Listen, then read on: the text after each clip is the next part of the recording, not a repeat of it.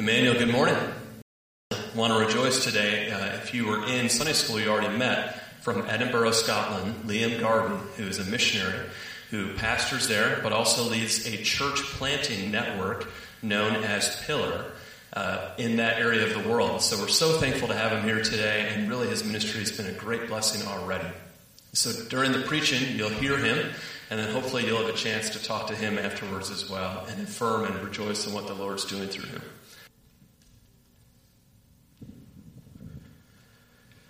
Well, good morning, everyone.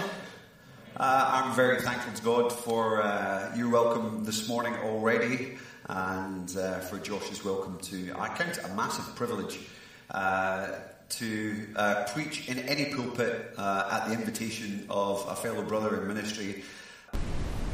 If he runs me out halfway through, it's a bad thing. Okay, but let's, if we may, let's pray together before we consider this passage that Jim has just read for us. Our Father, your words say that this is the one whom I will esteem, he who is humble and contrite in spirit and trembles at my word. Father, as we consider the wonder of this passage today, would you help us to do it with that character and attitude, with that humility and that contrition. We ask it in Jesus' name. Amen. In the UK, I was born in 78. I grew up watching 80s TV, which is generally rubbish. Okay, no matter what country you're from. But there was this one thing that our family used to sit and watch every Saturday night. It was called That's Life.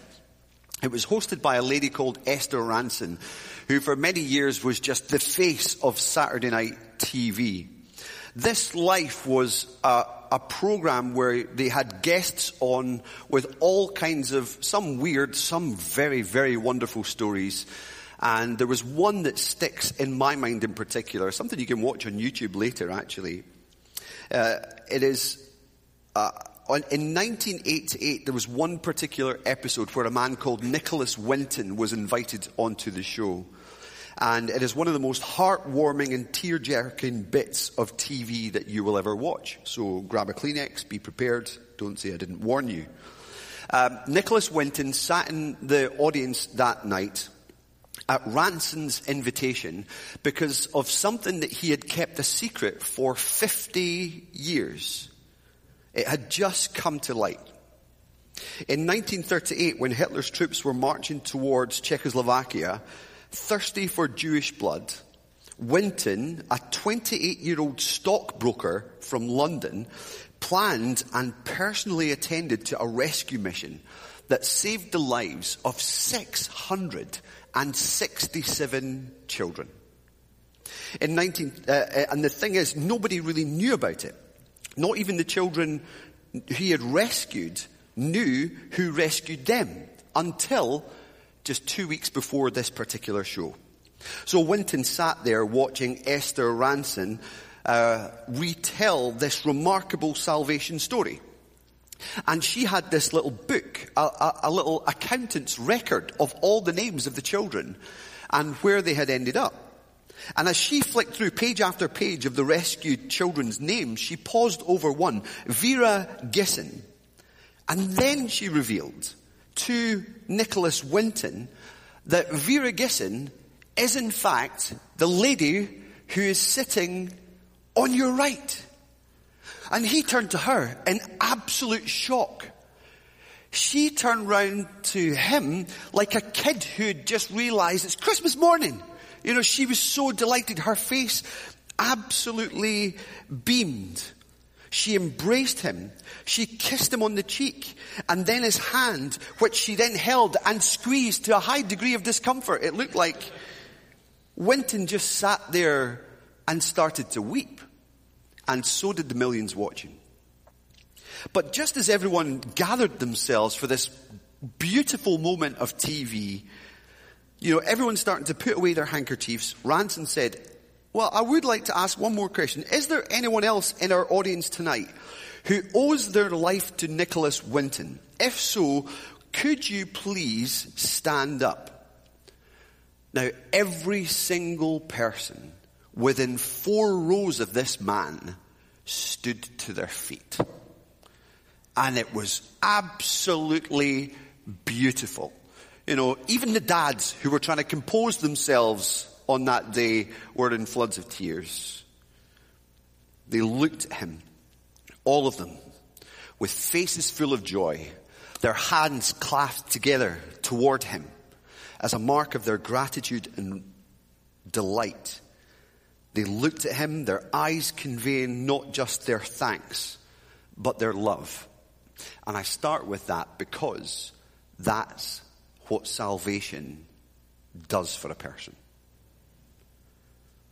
If that's how people saved from certain death expressed love for their rescuer, it should be no surprise to see in this passage and actually in your church, people saved from their sins showing even greater expressions of love for Jesus, our rescuer.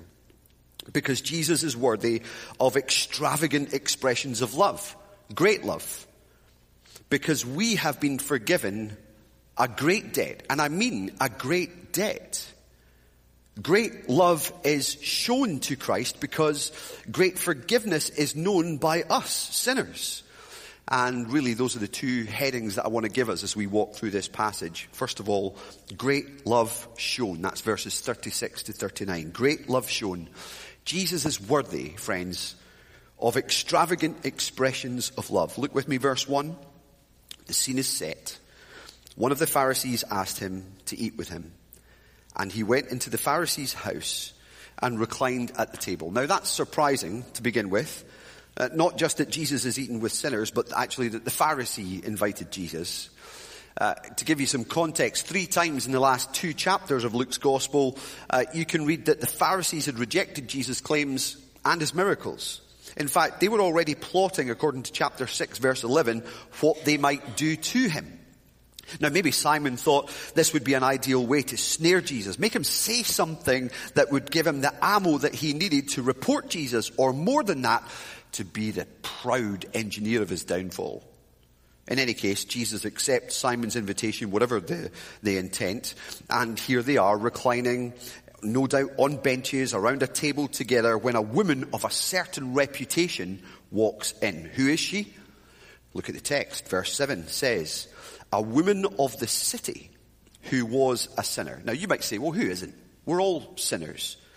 But note the tone of the passage, and especially Simon's words identifying this woman as a woman of the city.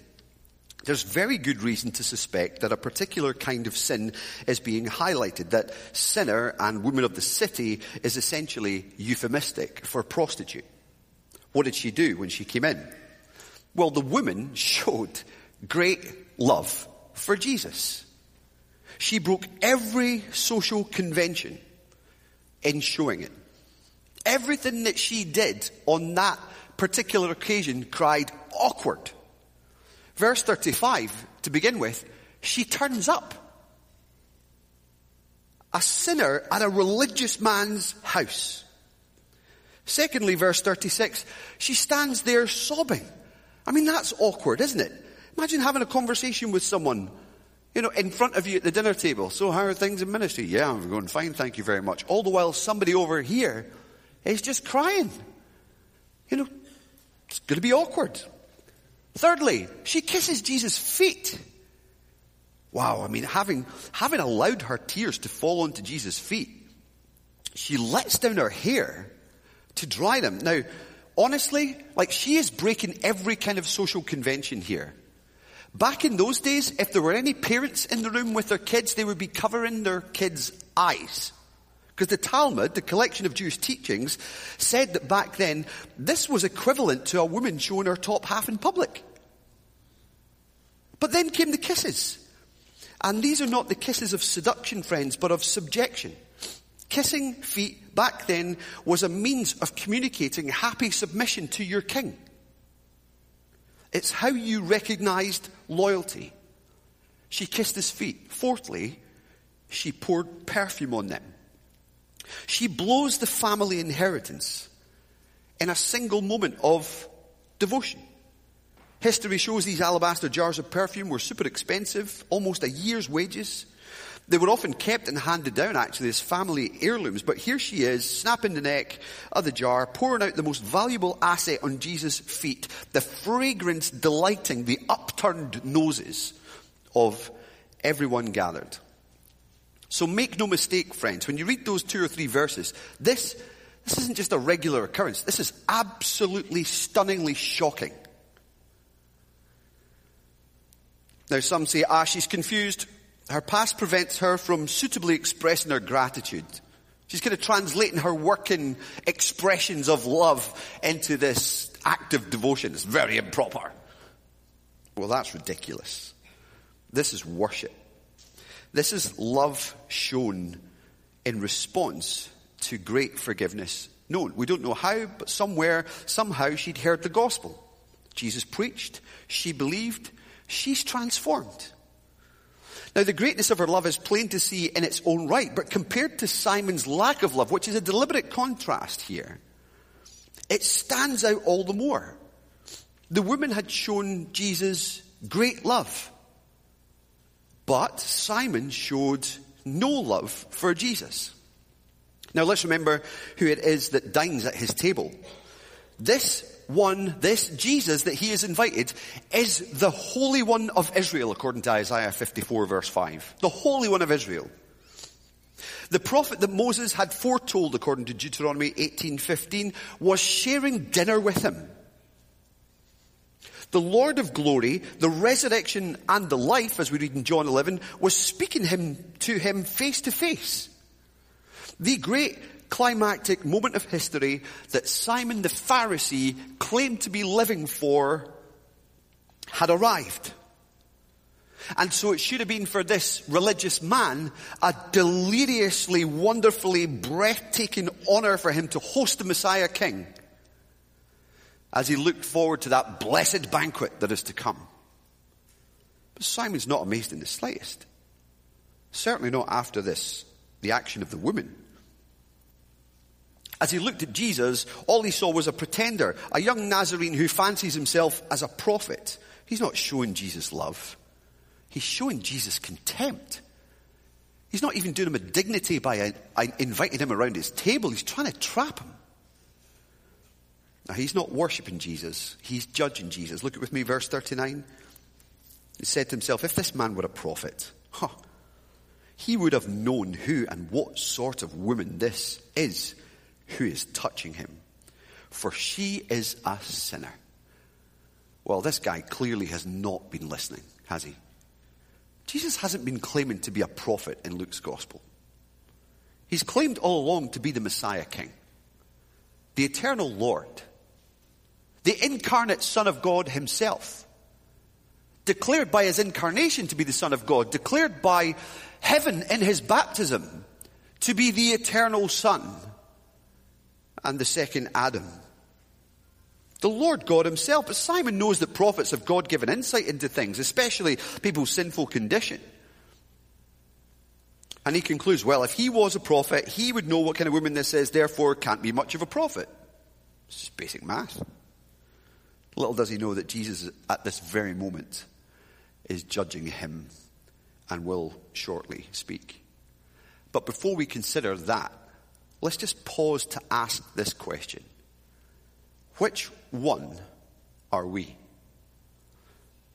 As we have this deliberate comparison between this sinful woman and a religious Pharisee in this passage, which one are you?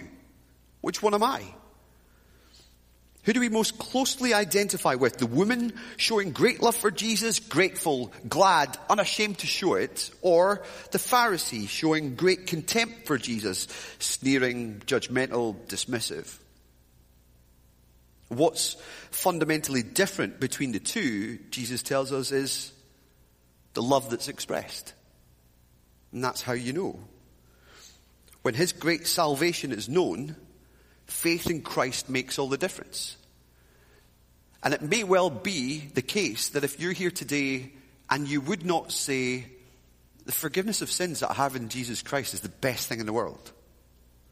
If you can't say, the resurrection from the dead is my eternal hope, that his is not only the first resurrection, but the one that guarantees mine, then I wonder what this passage says to you. It identifies you much more with the sinner that Jesus judges. And it invites you to see that you can be like the sinner that he adores for her act of worship. That sin, no matter how it has been, how you have sinned, you can be invited to participate in relationship with the Lord Jesus Christ through faith. But why do we stand in judgment over him? We think, well, I'm not so sure I believe exactly what he says. Well, look into it more. This is too important to get this wrong. It may be the case that you love your sin too much and you don't want to give up the life that you live. Well, it may be the case that you need to consider where that leads. My encouragement for you is to keep listening so that you see by the end of it which one you ought to want to be. The woman. Because she shows such great love because she knows great salvation. When his great salvation is known, it's faith in Christ that makes all the difference. And point 2 is great salvation known. Now this is what this parable is all about. Forgiveness awakens in saved sinners an overwhelming sense of love for Jesus. That's what the parable tells us. This parable here is a story of two debtors. Both are in great debt. And a denarius, of course, was about a day's wages back then. And it would take one 50 days to clear the debt and the other 500 days to clear his debt. So one has a greater debt to settle, but both are in debt. In other words, neither has the ability to pay this debtor back. But look with me, verse 42. What did he do? He cancelled the debt of both. He himself absorbs the loss himself to free these debtors from the pain of trying to pay back their loans. Now the question is, which of them would be happy about that cancellation? Well, the obvious answer is both. Both would be delighted. Whether it was a 50 or a 500 debt that you had, you'd be like, I don't have to pay a thing. That's great. But who would be much more thankful than the other and likely to express that in effusive ways? Well, Simon knows the answer to this. And so do we. It's the one who owed the greater debt. So this parable represents the two people in the room. In short, Jesus is saying, this woman, yes, this woman, she's a 500 sinner. She's a 500 sinner, and her act of worship is explained by the fact that she's had her sins forgiven, that her spiritual indebtedness to God is cancelled. And Simon, well, Simon, you're a 50 sinner, and you can know the same joy. He hasn't sinned to the extent that she has, but he is still a sinner. But he can be forgiven and can know the same joy because both debtors in the parable have their debt cancelled. What grace from Jesus to hold that out. It's like Jesus says, come on, Simon. Hasn't it clicked yet? You're sitting in judgment, but you too can know this great salvation and rejoice in that.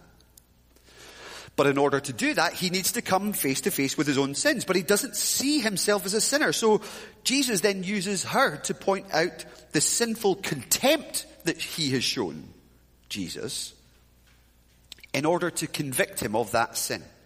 Look with me, verse 44. Then turning toward the woman, he said to Simon, okay?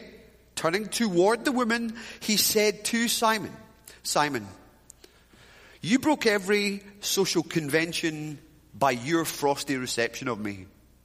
You think that she broke every social convention by the way that she's acted toward me, but you've broken every social convention in the way you acted toward me. You did not show me the courtesy of washing my feet when I came in, but she did.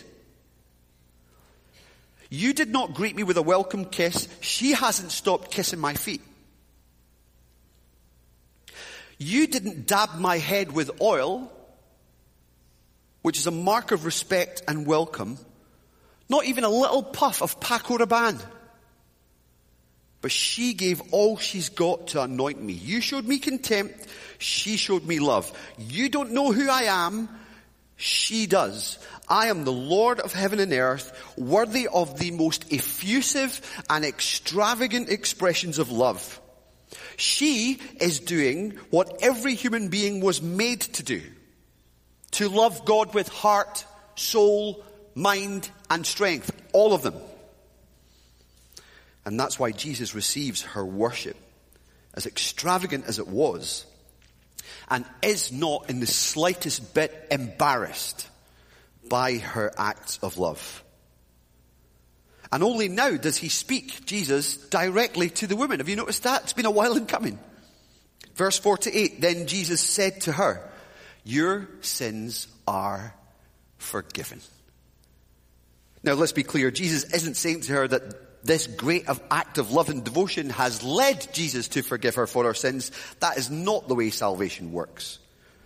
And that's not the way Jesus intended it. The parable itself makes the order of it clear. Forgiveness of the debt comes first.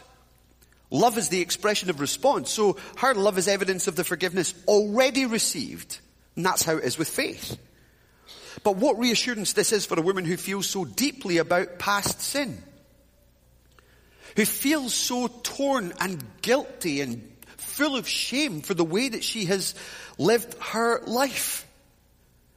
To sinners as great as she is, forgiveness is hard to grasp. Do you ever know how that feels?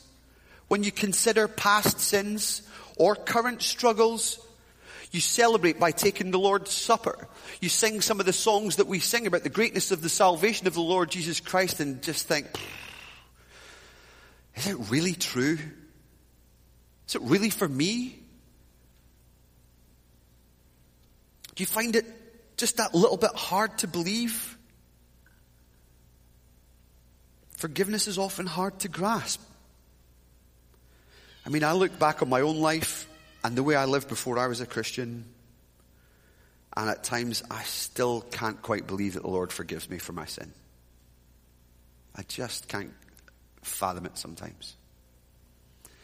And then when I think of the sins that I commit as one who is already saved, as one who is already rejoicing in all the grace of the gospel that I have received through faith in him, and yet live the way I do. Do you ever, like me, just feel like it's just a bit overwhelming and it's just a bit hard to grasp that you're forgiven? That your sins and lawless acts are remembered no more.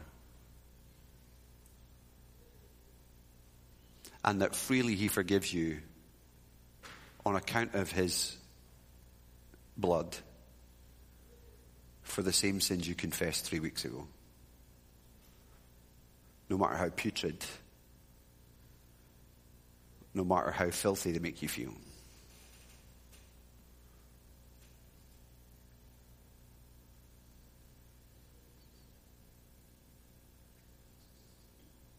At times I still can't quite believe that he forgives me. And yet he does. He absolutely does. It would be to go against his own character to not. It would be a contradiction against his own cross to not. And his words to the woman carry the sense that her sins have been and remain forgiven. Nothing's changed since she professed faith. She was forgiven there and then when she did, and she's still forgiven right now, even as she pours out this effusive act of worship on the Savior. But I think she knows that. I think that's why she's so extravagant with her love. But of course, that's not all Jesus says to her. He says your sins are forgiven, but also verse 50, your faith has saved you. Go in peace. Do you hear that? You're saved by faith, friends. Not by works. Not like these blind guides have told you. You're not made right with God by cleaning yourself up, as if you could. I mean, just ask your friends around you. You know, you're not made right with God just by going into a church service? Like going to church makes you a Christian as much as going to a garage makes you a car. That's not the way it works. Salvation is a gift offered in love. To receive it, you need only believe in Jesus Christ, the Savior. And then did you hear his reassurance in that passage to her? Your faith has saved you, past tense. Go in peace, presently. Your sins are forgiven. I love you. You love me. Nothing's going to change that. Nothing will be able to separate you from the love that you now know in me. You're free from the lingering effects of guilt. Why labor and self-flagellate over things that I've forgiven you for? You're free. Forgiven. Free from the shame of Satan's accusations. He's a liar. You ever hear him whisper, does God really love you when you're living that way? On account of the Lord Jesus Christ's blood, he absolutely does. Resist the devil and have him flee from you. Any accusation of his will not stick. No matter what he throws at us, nothing sticks because we're covered by the blood of Jesus, because our debt is cancelled and our sins are forgiven. So again, if you're here today and you would not call yourself a Christian, how can a holy God forgive someone their sins? God's answer to that question comes at the cross, where Christ paid the debt for our sins. As Christ bore our sins on the cross, he satisfied God's just judgment. That sin that we commit is paid for and paid in full. That debt that we are owed is paid for and paid by Christ on our behalf. He has satisfied God's justice and secured our forgiveness and our peace. So what should you do? Believe in the Lord Jesus and you will be saved. And if not that today, without question, read some more of this. And ask somebody to read it alongside you. But if we are here today and the salvation that we've won through our faith in our Lord Jesus Christ is the best news, if his forgiveness is to you the most exhilarating and joyous thing that you can recollect, if the fact of his love for you is absolutely astonishing, that you really wonder why you do keep inside that little amen and hallelujah that you really want to shout out, then what does this mean for us? I guess you can ask the question, are we as grateful as she is? Perhaps we need to reflect on the greatness of the sin that we have been saved out of. Not to wallow in it, don't misunderstand me. That would just be to contradict everything I've said over the last 30 minutes. But to consider it. Perhaps we would do well to study more of the character of God and his holiness so that to truly grasp the judgment that we've been saved from. Goodness! Meditate on some of the passages on eternal hell for just 5 minutes. And we should be the most exuberant and effusive worshippers. And I'm not saying that our worship and our expression needs to be full of emotion and so on. I think we should be. We should be more emotional, I think. But we don't need to be super teary or super expressive with our joy. We actually just need to be joyful. So are we as grateful as she is for this forgiveness? If so, how can you share that? And who should you share that with? Well, firstly with the Lord God himself, for he alone is your Savior. But secondly with each other. Tell one another, you've no idea, or maybe you do. just how much it stirs our affections for Jesus when we hear one another's evidences of grace and encouragements and worship. Oh, that person's praise, that person's gratitude, that person's prayer in the prayer meeting the other night. Wow, it really set me alight. That's the way it works. But not only are we as grateful as she is, are we as expressive and effusive with our worship? And I'm not talking about what you're doing in a Sunday service. I'm talking about with your lives. The act of devotion that we read about in Romans chapter 12. Great love known should produce in us great demonstrations of the love that we know. And my encouragement for you, brothers and sisters, is to put your all into thanking and praising the Lord Jesus for his great salvation. For it truly is wonderful. Shall we pray? Please just take a few moments in the quietness to pray your own prayers and express your own gratitude and thanks to God, and ask him for help in any of the areas that you've identified in these last few moments. Our Father, you are worthy of extravagant expressions of our love, because in Christ we have been forgiven a great debt. Thank you so much. We praise you and thank you in Jesus' name. Amen.